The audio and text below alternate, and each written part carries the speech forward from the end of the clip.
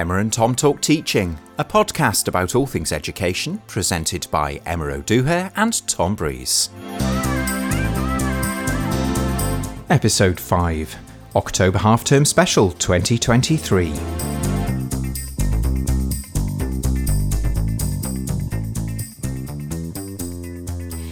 You've made it.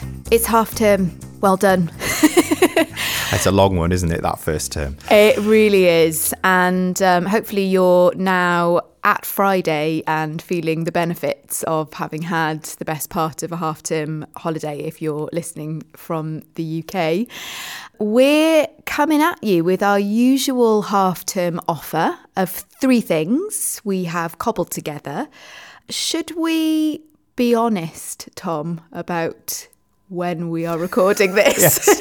Yes, we have previously mentioned that we like to line a few up to get us through the madness of PGCE induction, and we're taking our forethought to ridiculous degrees here because it's actually the middle of August as we record this. Aren't we impressive? Well, I do feel that we ought to be honest because I feel that maybe one of mine, at least, one of my contributions is sort of taking place at a moment in time, although I'm saying that quite lightly. It doesn't really matter too much. It's not going to age well, is it?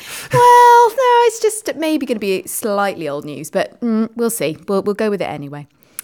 I think I'm on first, aren't I? Yes, 3 things each. No real idea what anybody's bringing, just so we can hit you with things, and a slight sort of ongoing promise from me not to hit you with anything too awful, although I'm not sure whether I've entirely kept my promise this time, but we'll see. Oh, good job it's the summer when we're recording this then, and my brain can take it. It's not Christmas and dark and I'm really tired and grumpy. Okay, well, I'll go first then. So my first contribution is from the British Educational Research Association's blog, the BERA blog. And just as a side point about the BERA blog, I'm sure we've included content from there before, but generally tends to be sort of more accessible, short, sort of 500 word summaries of larger research papers, which are usually accessible. I don't know whether it's a rule that they have to be open access, but certainly I've never found one where the associated article isn't open access. And for this one it is. So this blog is called Being Well and Doing Well, exploring the relationship between student and teacher well-being. And this was written by Rosanna Wilson, doctoral researcher in education at the University of Nottingham. And this was actually published on the BERA blog on the 17th of July of this year. So here goes with the blog. There is a tendency to see teacher well-being and student well-being as competing concerns in school leadership and culture. What teacher well-being and student well-being have in common is the perception by teachers that they are an add-on to the principal agenda of academic performance. Initiatives tackling teacher well-being are often experienced as piecemeal and are inconsistent with the overall culture of teachers' professional expectations in schools. For example, a short mindfulness course offered alongside a general CPD focus on teaching for performance. Our research with teachers, and this is nodding to the larger research paper, which involved 20 participants from English schools, secondary in particular. Our research with teachers has found that teachers subsequently experience a sense of incoherence and confusion around how well-being fits in as a priority in their work. We found tensions in teachers' understandings of the aim of teaching as doing well at the expense of being well, despite their conviction that to authentically do well, students and teachers need to be well as a foundation. While education for wellbeing is often portrayed as learning a set of knowledge and skills to be obtained by individuals to support their resilience, our study with teachers matched other findings which highlight the relational nature of wellbeing in teachers' understanding and practice. Here, the notion of teaching as care work comes to the fore. The caring role in teaching is theorised by Noddings as a web of care, in which care is understood to be dialogic, requiring a response from a student or cared for, which buffers the teacher's own well-being. Care is also multidirectional. Education staff give and receive care from each other. This perspective is in tension with CPD and secondary teacher training, which almost exclusively foregrounds the role of teachers in academic performance. And I'm going to make the caveat there that it refers to teacher training. This is coming from an English context. We refer to it as teacher education for very good reasons. So the blog goes on. Our findings suggest that the emphasis on well-being as a set of skills and knowledge veils the reality that well-being in the classroom and school community is experienced by teachers as rooted in the quality of relationships between students and teachers and among teachers. Our participants conceptualise their own well-being as resting on having space for authenticity, purpose and relationships, particularly the quality of relationships with students that means teachers can help support students into areas in which they can individually flourish. This is something which helps students feel valued and contributes something meaningful to the wider community. Our research also implied that what seems an obvious conclusion, perhaps masked by the reality in schools, teachers who have good relationships with their students and who are allowed the autonomy to craft learning opportunities according to their specific needs and strengths experience a greater sense of well-being in their work and life. This suggests a positive feedback loop between teacher work on student well-being and teacher well-being. If the relational nature of well-being in schools is acknowledged, alongside the importance for teacher well-being of teachers seeing their students develop their own specific strengths, two principal conclusions for school practice and policy can be drawn. First, that teachers and students need time and space to grow relationships. Second, that the culture and expectations surrounding the curriculum need to allow for this space for relationality and care. This is illustrated by teachers' expressions of frustrations with dense curricula tied so closely to high-stakes exam outcomes. We suggest that recentering the pastoral role of teachers and the value of their relationships with students may be as important an answer to teacher wellbeing, retention and recruitment as workload and pay. Responses could entail allocating time in CPD provision to teacher dialogue and professional development around culture for wellbeing in school.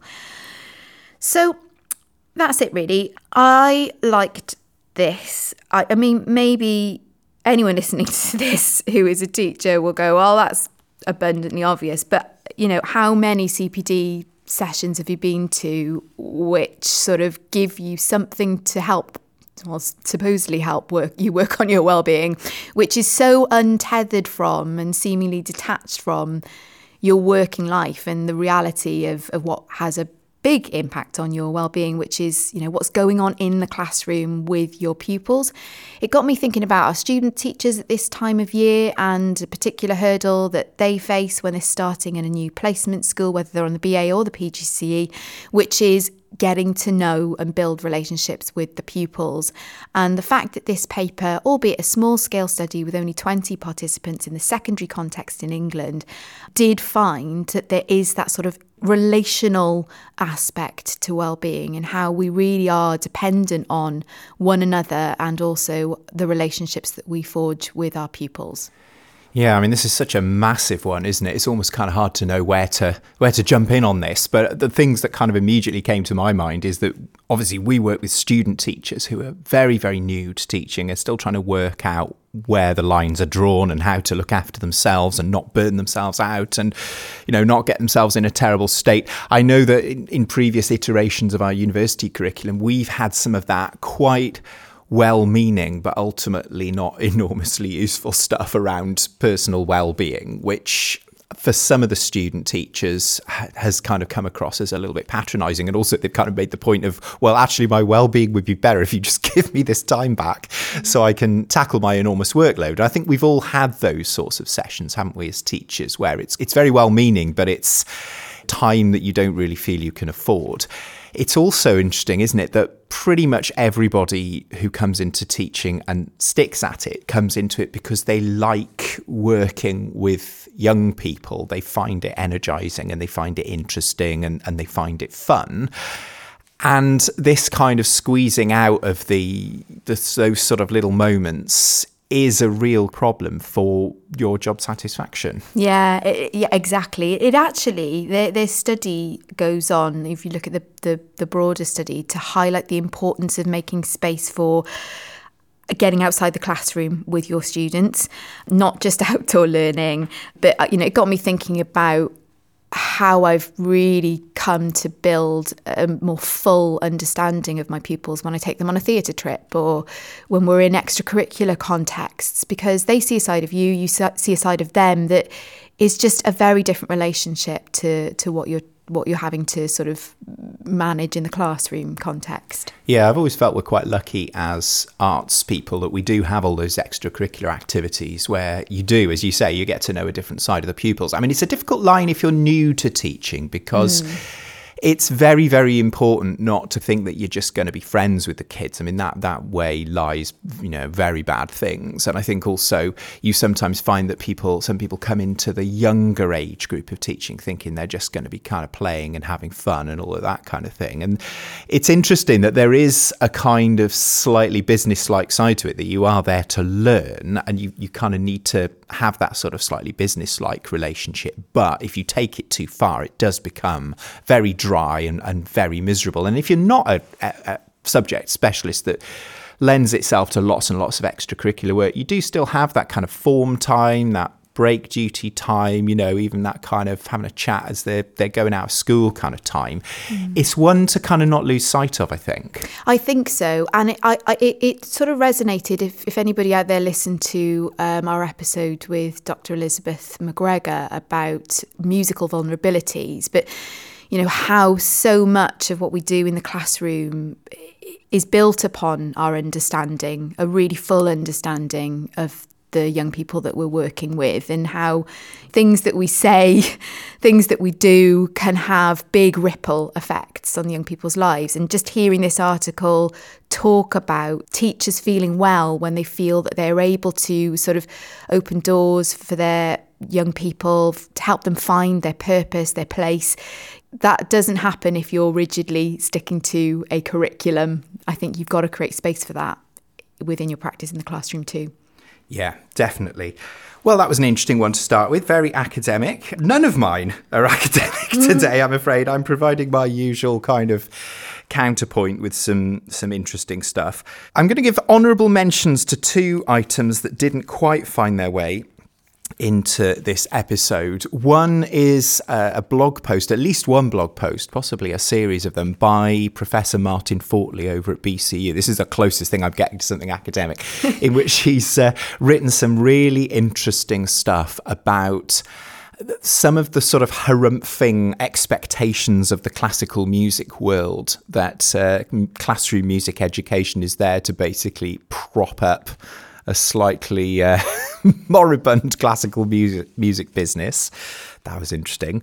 Well worth a read. And I also rather enjoyed an article in the New York Intelligencer about Mark Zuckerberg's metaverse, which was simultaneously funny and incredibly bleak. Gosh.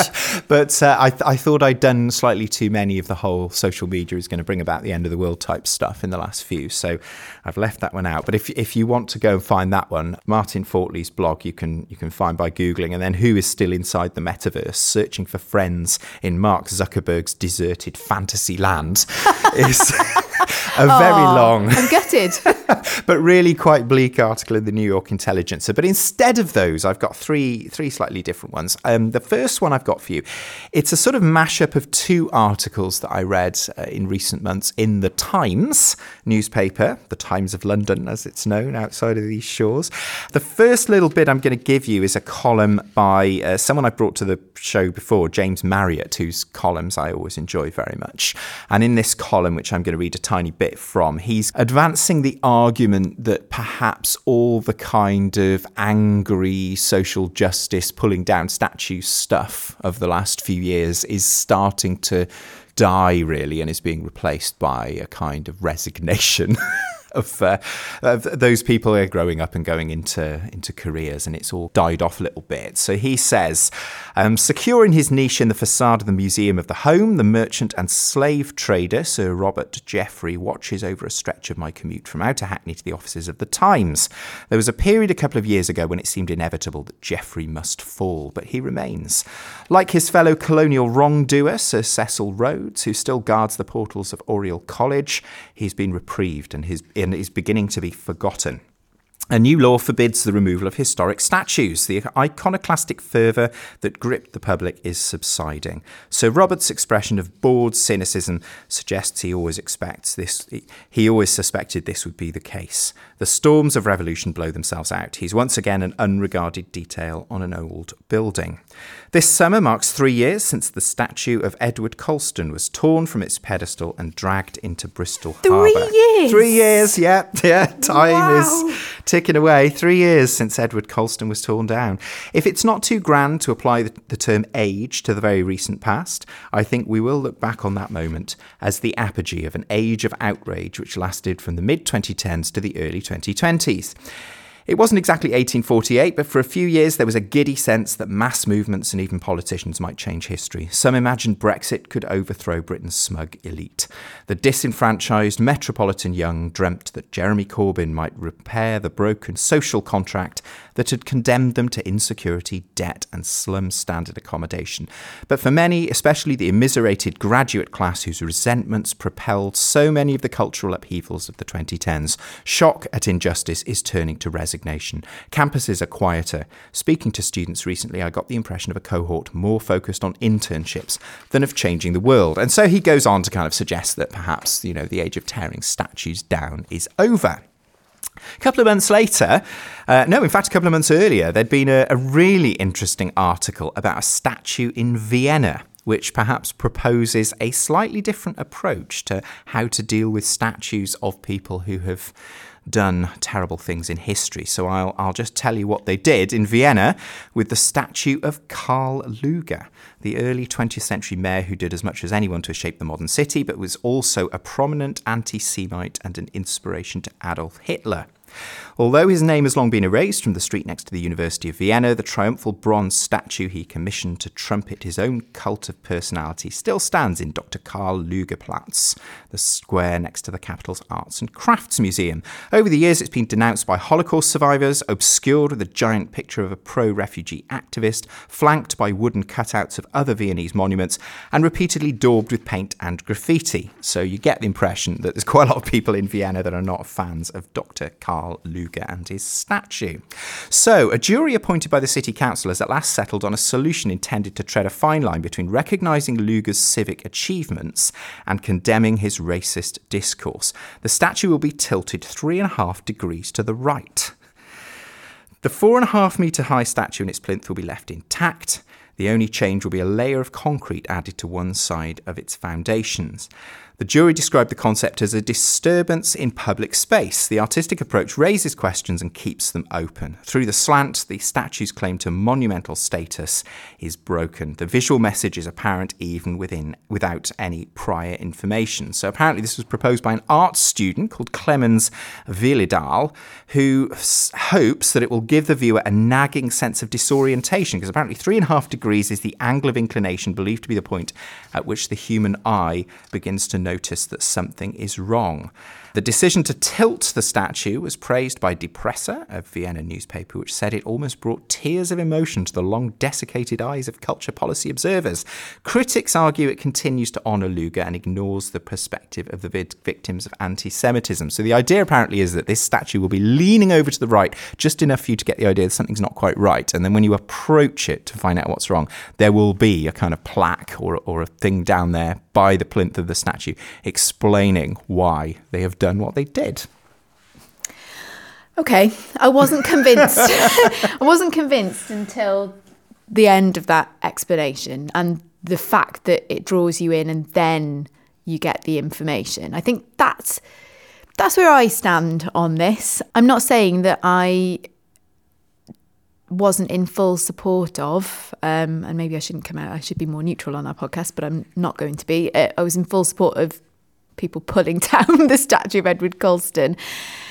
However, you do wonder if it sort of then prevents the conversation around those works. I'm pretty sure we've talked about this on the podcast in the past, and my position was the same then, and I feel the same about certain films. I think Gone with the Wind was one that came up in the past that they were showing on TCM that they sort of did in a series, but they did a load of documentary style critique before and after to point to the issues.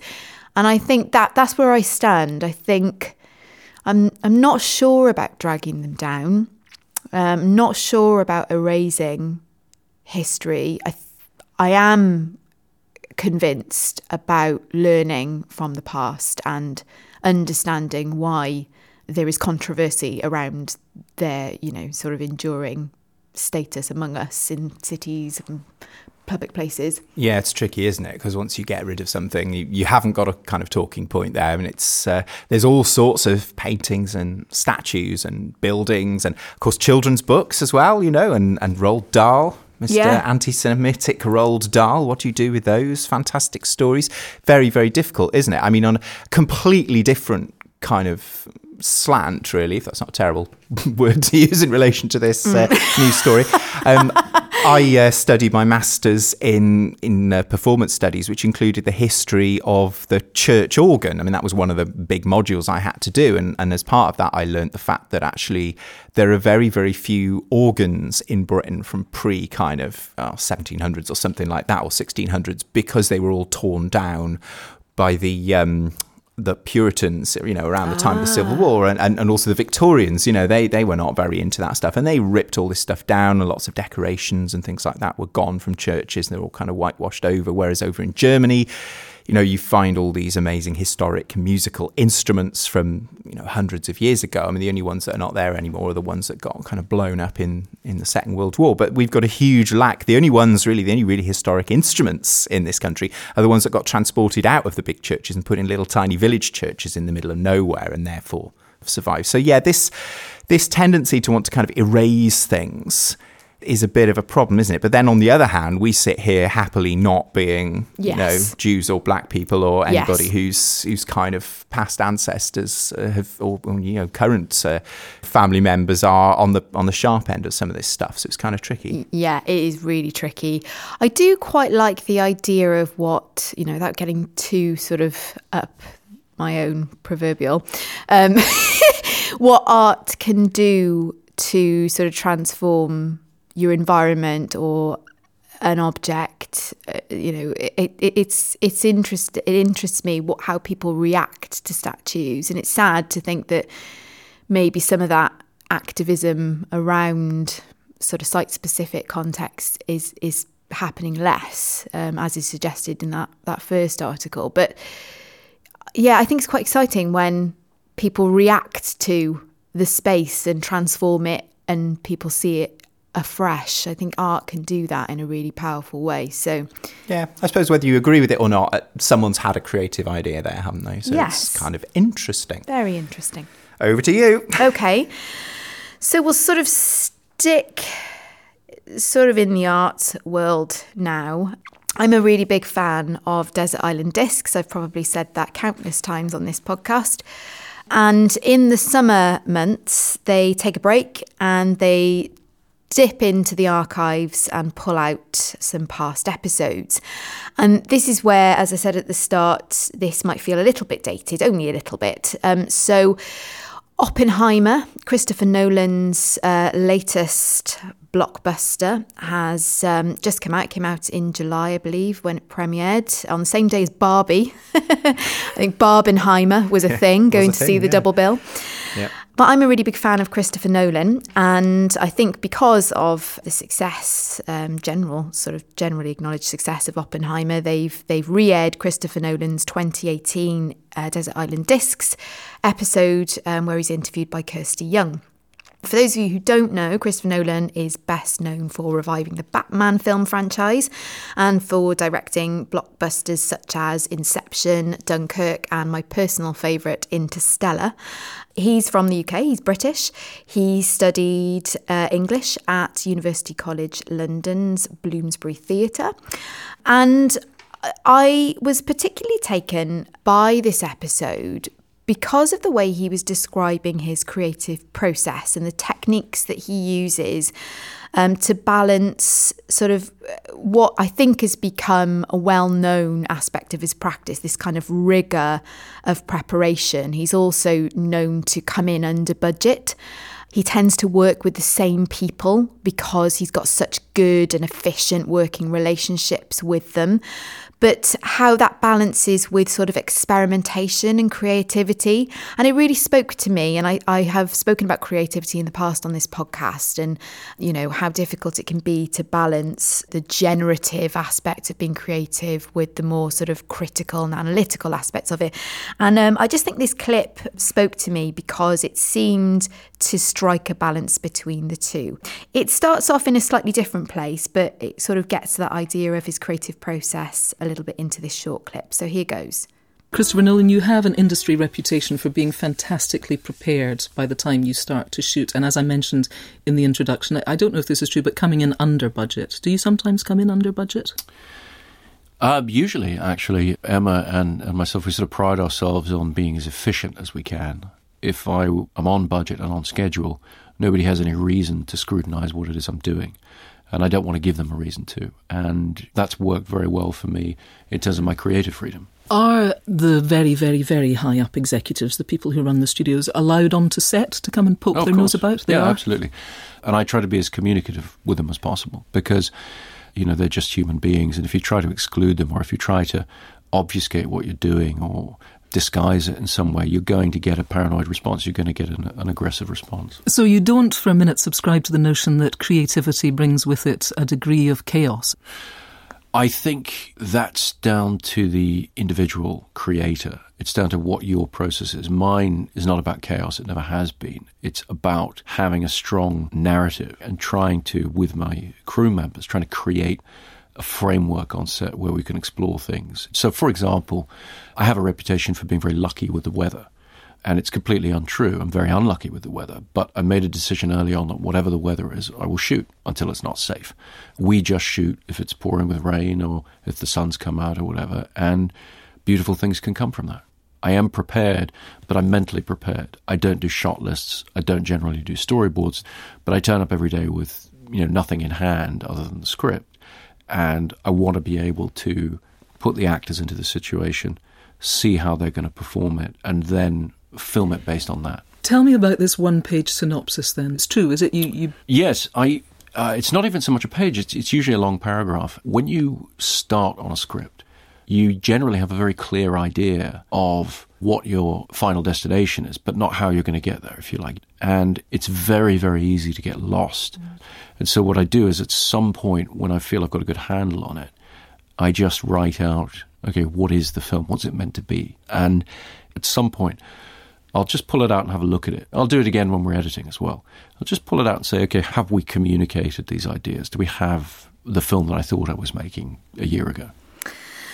I have long suspected, and I don't think I'll ever get to investigate it because I'm not brave enough, but I've long suspected that there's a lot in common between classroom teachers and directors. And I like the way he talks about sort of creativity within a framework, him having sort of a really clear vision for where he wants his film to go, but that not being sort of a restrictive thing. It's sort of like a touchstone that you come back to, a little bit like your learning intentions in a lesson. So you've got that sort of ability to have the creative freedom, the space to let the actors bring to it what they can. So replace actors with the kids, but that you know where it's going, and that ultimately you'll be able to sort of steer it in that direction if you've done your prep, if you've got that sort of clear idea of what it is.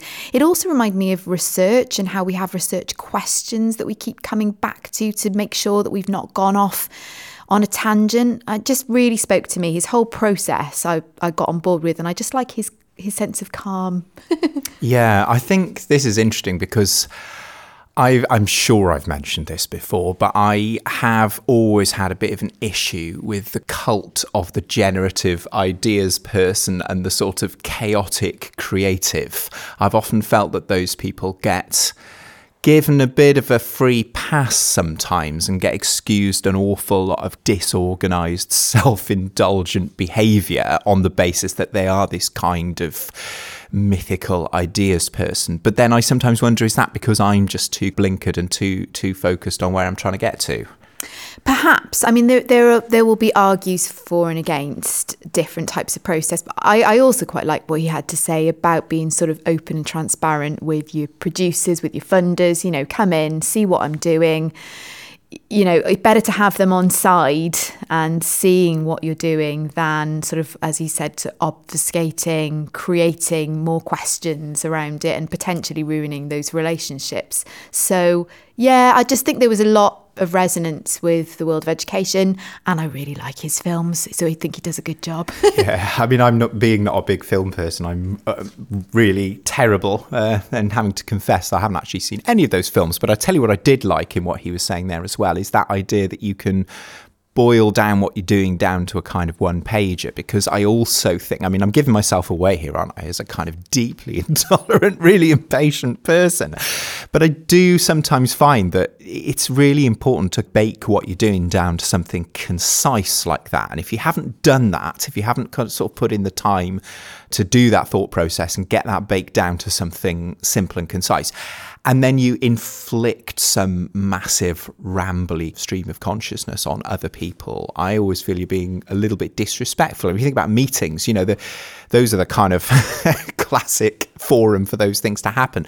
But they're people's time, people have turned up and they're giving up loads of time for that. I've seen suggestions that you should have meeting budgets, as a team every year, X number of person hours you're allowed every year to spend on meetings. And if you were doing that, I think people would be less tolerant of people that haven't done that kind of boiling down process. I think you're really onto something there, and I think it speaks of a sort of safe pair of hands as well. If someone has got that clear vision of whether it's where the meeting is going or where this massive budget, I think it's like $100 million budget he had for Oppenheimer. So, people, time is money.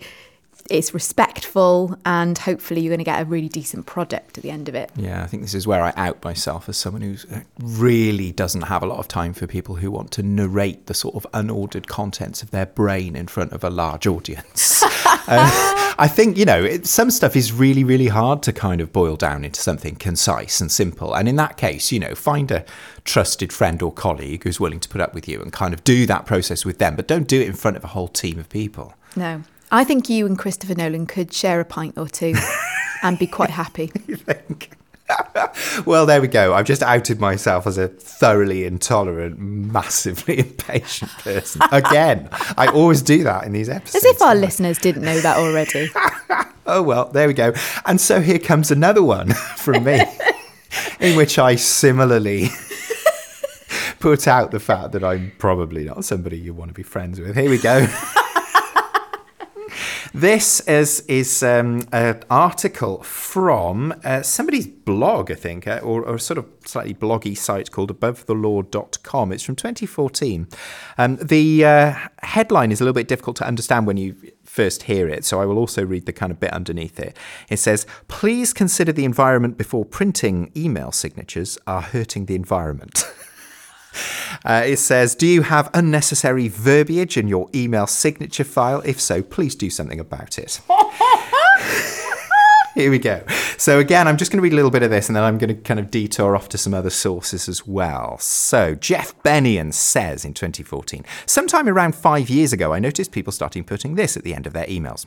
Please consider the environment before printing this email. Whoever the first person who did this was clearly lived in a different world than me, a world where lawyers would get emails on their computers and would just keep printing them out and putting them into binders to read later.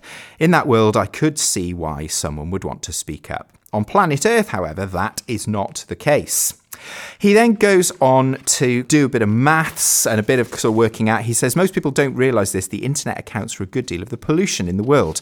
In a 2011 article, which is likely a clear underestimation of 2014 numbers, cleantechnica.com reported that at that time there were about 500,000 data centres in the world and each used 10 megawatts of energy a month. That's the same amount a small town uses for each data centre. In 2012, Mashable reported that there are approximately 145 billion emails sent a day. Of that number, about 90 billion are business emails. And of course, this is 2014. This is before we had all this kind of Bitcoin stuff, all this decentralized crypto, this, that, and the other, which also uses an absolutely ridiculous amount of power. and it causes an enormous amount of pollution. So he does a bit of maths, kind of tries to work out what sort of size a pointless email signature would be in terms of amounts of data, then scales it up to that 90 billion business emails and works out basically that the amount of space that is taking up in people's data centers, the amount of energy that's taking to transmit around the place is absolutely enormous. And so he makes the point that perhaps since very few people print their emails, you shouldn't bother sticking that on your email signature. Now, I do actually think those email signatures have sort of died a little bit of a death. However, they have been replaced, particularly in some of the circles in which we tend to move, with some enormous signature blocks with multiple job titles, vast numbers of qualifications, postal addresses, all sorts of things. This led me off down a little rabbit hole of a little thread on Reddit as well, which unfortunately I can't read any of it because there were no bits without sweary bits in them, but about whether you should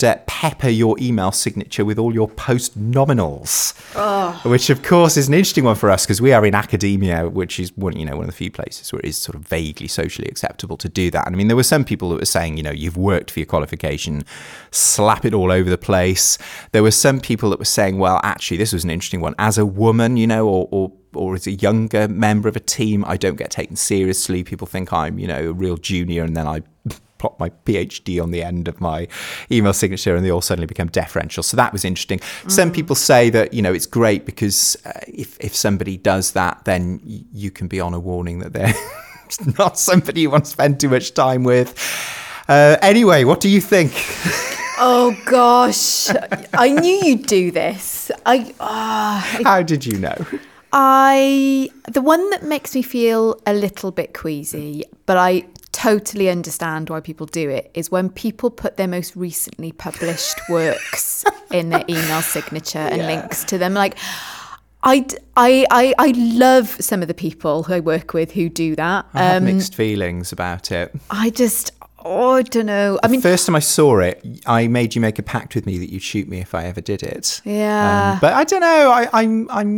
I'm not going to do it, but I'm less militant about that. But yeah, I know what you mean. It's tricky. I mean, I'm a little bit hypocritical because I have added a link to the podcast. That's fine. Goodness me, nothing wrong with that. But I don't know. That though has astonished me because I would never have thought that it equates to energy consumption.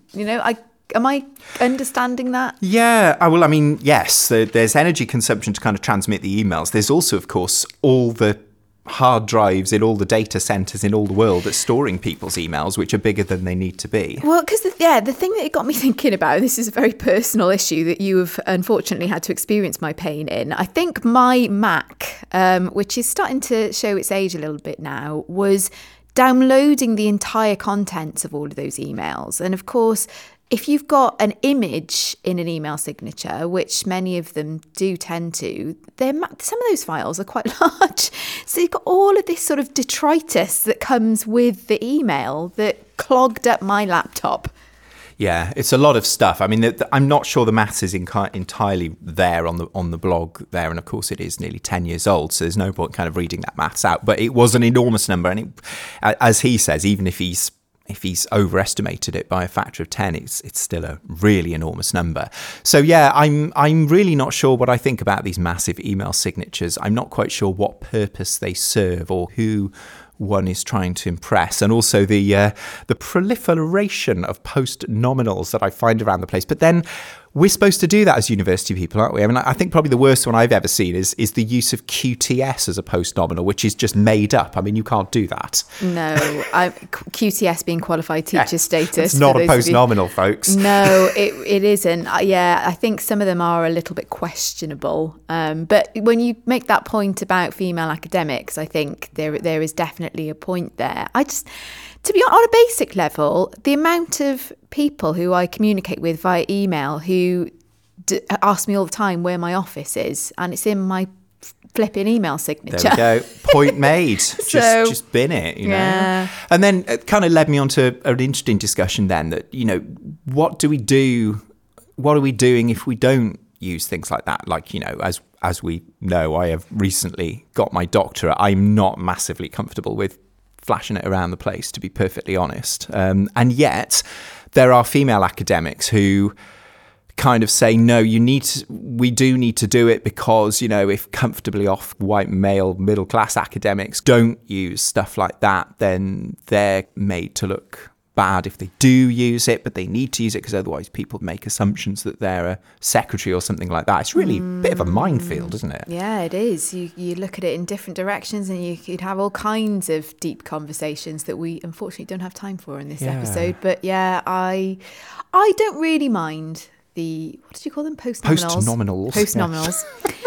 I'm not so prickly about those, but as I said, not sure about the recently published works. I don't know. I don't know. It's difficult, isn't it? Because you do want people to read stuff. Yeah. But there we go. Maybe you are, as he puts it in his blog, the environmental equivalent of clubbing several baby seals a month by doing that. We didn't need to go there. Crikey. Well, there we go. You got a shock to bring about change, haven't you? Right. Okay. Well, I'm going to look very closely at my email signature. Otherwise, I shall be raising one end of a baby seal 3.5 degrees to raise awareness of pointless email signatures and the gratuitous use of post-nominals. Signed, Dr. Thomas Breeze, BMAS, MA, PhD, PGCE, FHEA. Oh, we do have fun in these episodes. All right. There you go. I can't really compete with that one now. Not that it's a competition. But is this the last one? It's your last one. It's my last one. I've got one more. Oh, there we go. That's all right then. So if this bombs, then you'll pull us back from the brink. Okay, so I think loosely when we decided the format for the half-term special, it was a blog, a tweet and a story. It was, yeah, and then we just went rogue. Yeah. So this is a tweet, although I don't know what you call this now that Twitter is now called X. Is it an X? What is it? I don't know. I need to change the end credits, don't I? We're on X at TalkTeachingPod. I'm not going to bother. No, I don't like it. Okay, so Michael Rosen is a British writer, academic, journalist, and he sort of generally specialises in children's literature. I think he's a professor of children's literature at Goldsmiths, but he was also former British Children's Laureate. He has written a poem, and I'm just going to read it, and then we'll have a chat about it. I'll also talk to you about some of the tweets that came. An English lesson now. Oh, goodness me. Yeah, some interesting tweets came off the back of this. So here goes. It's called Guide to Education. You get education in schools. To find out how much education you get, the government gives you tests. Before you do the tests, the government likes it if you're put on different tables that show how well or badly you are going to do in the tests. The tests test whether they have put you on the right table. The tests test whether you know what you're supposed to know. But don't try to get to know any old stuff like what is earwax or how to make soup. The way to know things you're supposed to know is to do pretend tests. When you do the pretend tests, you learn how to think in the way that tests want you to think. The more practice you do, the more likely it is that you won't make the mistake of thinking in any other way than in the special test way of thinking. Here's an example. The apples are growing on the tree. What is growing on the tree? If you say leaves, you are wrong. It's no use you thinking that when apples are on a tree, there are usually leaves on the tree too. There is only one answer, and that is apples. All other answers are wrong. If you're the kind of person that thinks leaves is a good answer, doing lots and lots and lots of practice tests will get you to stop thinking that leaves is a good answer. Doing many, many practice tests will also make it very likely that there won't be time for you to go out and have a look at an apple tree to see what else grows on apple trees, like ants or mistletoe. Education is getting much better these days because there is much more testing. Remember, it's apples, not leaves. Excellent. I thought it was fun. And then Jane Turnbull responded to this on X. She says, I was a maths teacher and in tests, marks were given for the correct answer, but also for correct working out. When a child got the right answer, but no marks for working out, I would ask them to explain their method. I got some amazing answers. Lateral thinking should be encouraged. Then Michael Rosen responded, that's just the sort of weak socialist crap that has ruined our society. You were interested in the working out? Sounds like you were interested in the students' minds. That's where you went wrong, and society with it. This is where we need Dr. Kev talking about the difference between education and schooling, isn't it? Yeah, it did get me thinking about this. And then Jane Clout said, being taught about parallel lines aged 8, we were asked for examples. Mine was the sides of a ruler. That was the wrong answer. I should have said railway tracks, and the teacher drew them on the board to show me. And then Michael Rosen responded, there is only one answer. And then perhaps the most bleak, Simon Hartley says, as a FT primary teacher, I think it might be full-time. Full-time. I thought it might be like Federation Trust, but no, possibly. It must be full-time. Possibly. As a FT primary teacher, 3 straws broke the camel's back. 1, catching myself teaching my year 2 class about fronted adverbials. Oh, yes. Number 2, realising I had sucked all the enjoyment out of their learning so they would get good SAT scores. Number 3, cancelling an afternoon of art for more literacy. This goes back to your first article, doesn't it, as well? It does. I nearly put them together, but I think it was fine as it is. But yeah, I like his playfulness in that little poem. Yeah, I also hugely enjoy the Phantom Poetry Lever in our place, who I think was Dr. Judith Neen, left 3 brilliant experimental poems by Matthew Welton called Green Gauge, Blues Scale and Blacklist, which take the form of a kind of spoof criteria table from an exam syllabus about the kind of quality of your blue, green or black. If you would like to look those up, they are fantastic. They are. It was like a rubric, wasn't it? Yes. Hilarious. Negligent use of black and things like that. You know, and she was so good. She'd put them in the photocopying room. So, you know, you had the best chance of spotting it when you were sort of waiting for your photocopying to be done. It was great. Yes, there's something to try. English teachers, become a Phantom photocopy room poetry lever. That'll be fun. Okay, I enjoyed that very much. And I am going to finish off with a discussion which includes a famous actor, now a late famous actor, and a question about voices. I've got 2 articles. I'm going to do part of the first one, then I'm going to ask you a question, and I'm going to move on. So prepare yourself. Okay. This is from Quentin Letz's political sketch, again in the Times. I seem to have lent quite heavily on the output of the Times today. And he was reporting on a session of Prime Minister's Questions, PMQs, back in June 2023. In which he says, brief tribute was paid at the start of PMQs to Glenda Jackson, the Oscar-winning actress and sometime Labour MP who died last week. We will never see talent like hers again, said Sir Keir Starmer in his prosaic way. We may certainly never again hear such talent, for it was Jackson's voice that distinguished her most as a parliamentary performer. A theatrical, tobacco-y instrument, it rasped and carried, hitting its consonants crisply and sometimes rolling the R's, particularly if she was ascribing some wickedness to Thatcherism. Jackson only made it to parliamentary Under-Secretary as Minister, serving at the Department for Transport in the first 2 years of Tony Blair's government, but the voice was later heard from the back benches. Not that she overdid it. She was no rent-a-quote. She had a nicely feline air of detachment and could give the impression she thought many of her colleagues to be ripe idiots. Before I read the rest of this article, let's have a listen to a bit of Glenda Jackson. Stick your headphones on, Amathea. Yeah. You all want to hear this? This is a little extract of Glenda Jackson in the House of Commons eviscerating Ian Duncan Smith when he was in charge of the Department for Work and Pensions. Glenda Jackson.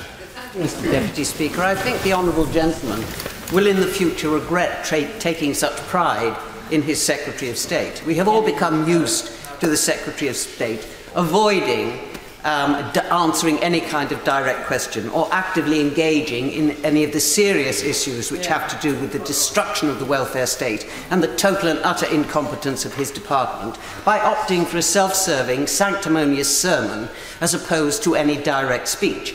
Marvellous. Jackson was replaced at Transport by Keith Hill, Chuka Umunna's predecessor as the Labour MP for Stretton. He had a deliciously fruity basso, deep as Ronnie Corbett's. How many of today's MPs have memorable voices? The greatest, sadly muted in recent months, is Sir Geoffrey Cox, human equivalent of the concert tuba. Giles Watling is quite euphonious, as you might expect of a former thesp who once starred in the drag queen musical Priscilla, Queen of the Desert. Watling is seldom seen without his Garrick tie. Emily Thornberry has a ginny, breathy contralto that could make the shipping forecast sound like an erotic podcast. Stephen Kinnock's deep and lilting is also a lovely voice. From the cradle, he must have listened to his father, the best party conference speaker I heard. That would be Neil Kinnock, former leader of the Labour Party. There is an attractive, brandished resonance to Stephen Flynn, the Scott Nats leader in the Commons, and he trills his R's. Michael Gove has a sonorous larynx too, particularly in morning radio interviews after one of his splashier evenings. The levelling up secretary smokes, likes Clubland savouries, and has been known to accept the occasional thimble of claret. A parliamentary orator must perhaps be prepared to sacrifice lungs and liver to the cause. After the tributes to Glenda, it was largely downhill at PMQs. Who are your favourite voices, Emma? That's my question. Oh, gosh, I knew that was coming. Well, I know what I don't like, is I don't like sort of excessive mouth noise. Ah, yes. I was wincing a little bit at the thought of Michael Gove, because I feel like he's got some excessive mouth noise. I quite like... who is it on...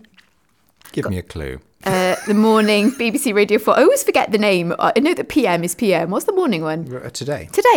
I really like. Is it Nick Robinson? Nick Robinson, yeah, whose voice was very croaky after he had a cancer, didn't he? He did. But I quite like the sort of raspiness to it. I quite like that. I like John Humphreys. I very much like Kirsty Young's. I think Kirsty Young's is.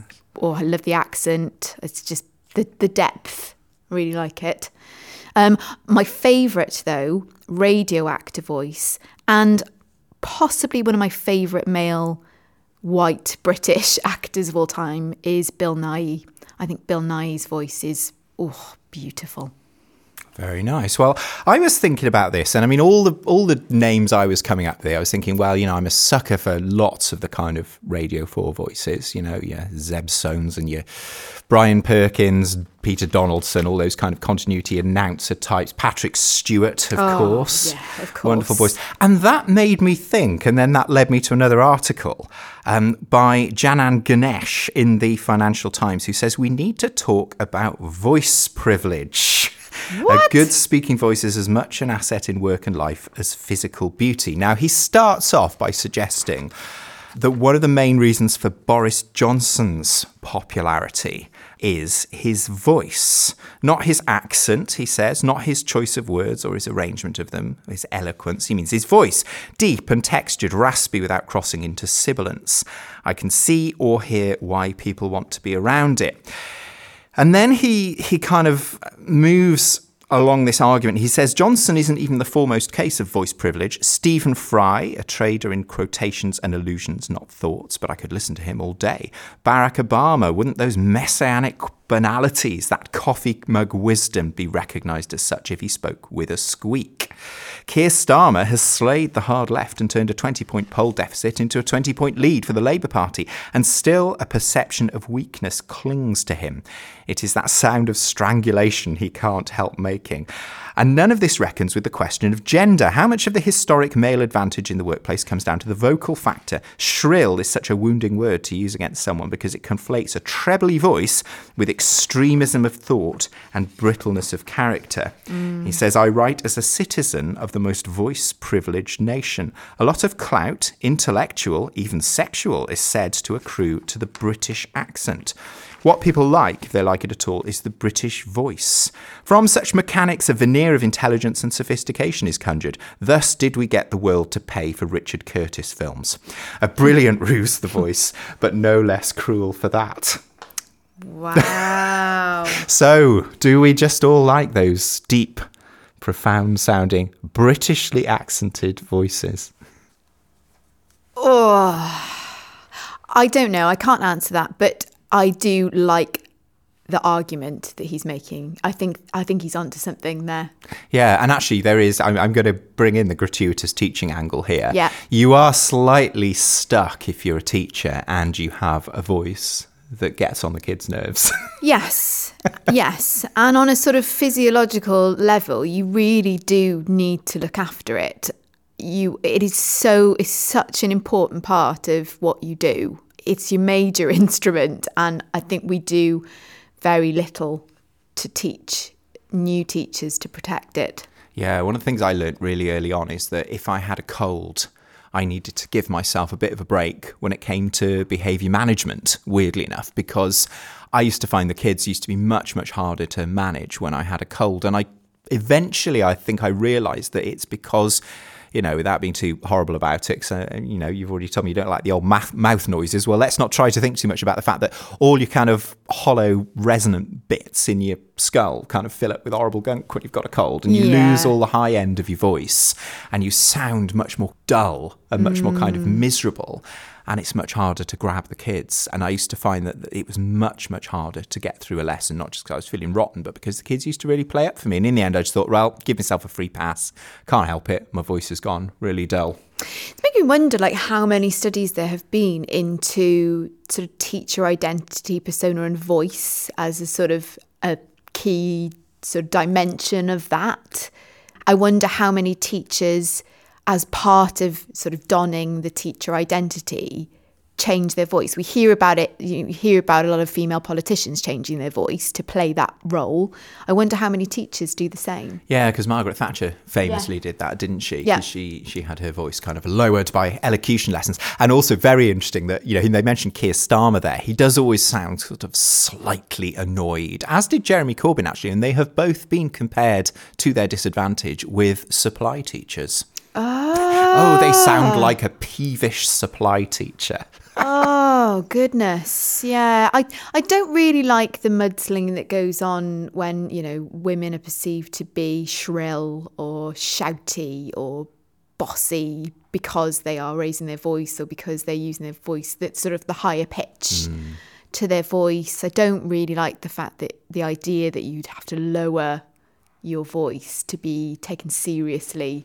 Yeah, and it does seem to be, and there was another interesting point in the article, which I didn't include there, which is that David Beckham is perceived as very, very masculine until he opens his mouth. Yeah, I was thinking about him when it said about would we take Obama as seriously if he was squeaking. Yeah. Because the voice with Obama does sort of match, for me, the aesthetic. Yes. There is a certain expectation, isn't there, that there's a comedy factor, unfortunately, when David Beckham opens his mouth. Yeah, and for many years, Classic FM was just hilarious because every single one of their presenters seemed to be picked purely for their very fruity voice. Oh, yes. Yes. Because it was kind of connected with this sort of very sophisticated lover of classical music, or the same 32 bars of classical music played over and over again. Yeah. Oh, it's interesting. But he's definitely onto the whole privilege thing. And the British baddie in the films. Oh, yeah, Always. Absolutely. Spot on. I mean, Alan Rickman, I thought you were going to mention Alan Rickman because you said the late, because his voice is so distinctive. Yes. Everybody does the classic Alan Rickman. Harry Potter. Exactly.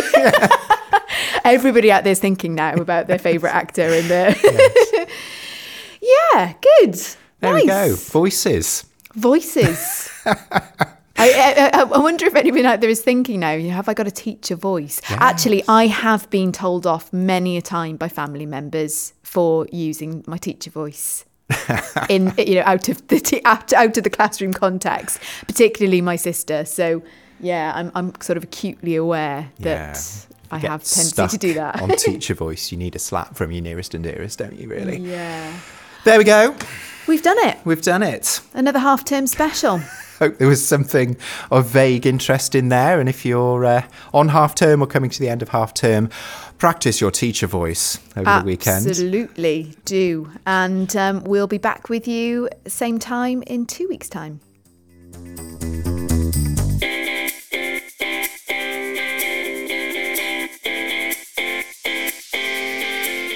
You've been listening to Emma and Tom Talk Teaching, a podcast about all things education, presented by Emma O'Dooher and Tom Breeze. We hope there was something interesting in the last hour to make your half-term fun. Podcast artwork is by Beth Blandford and the music is by Cameron Stewart. We're on whatever Elon Musk's social media network is called by the time this comes out, at Talk Teaching Pod, if you want to come and be rude about our speaking voices. We're off to prune the post-nominals from our email signatures to save the baby seals. Until next time, take care and enjoy teaching.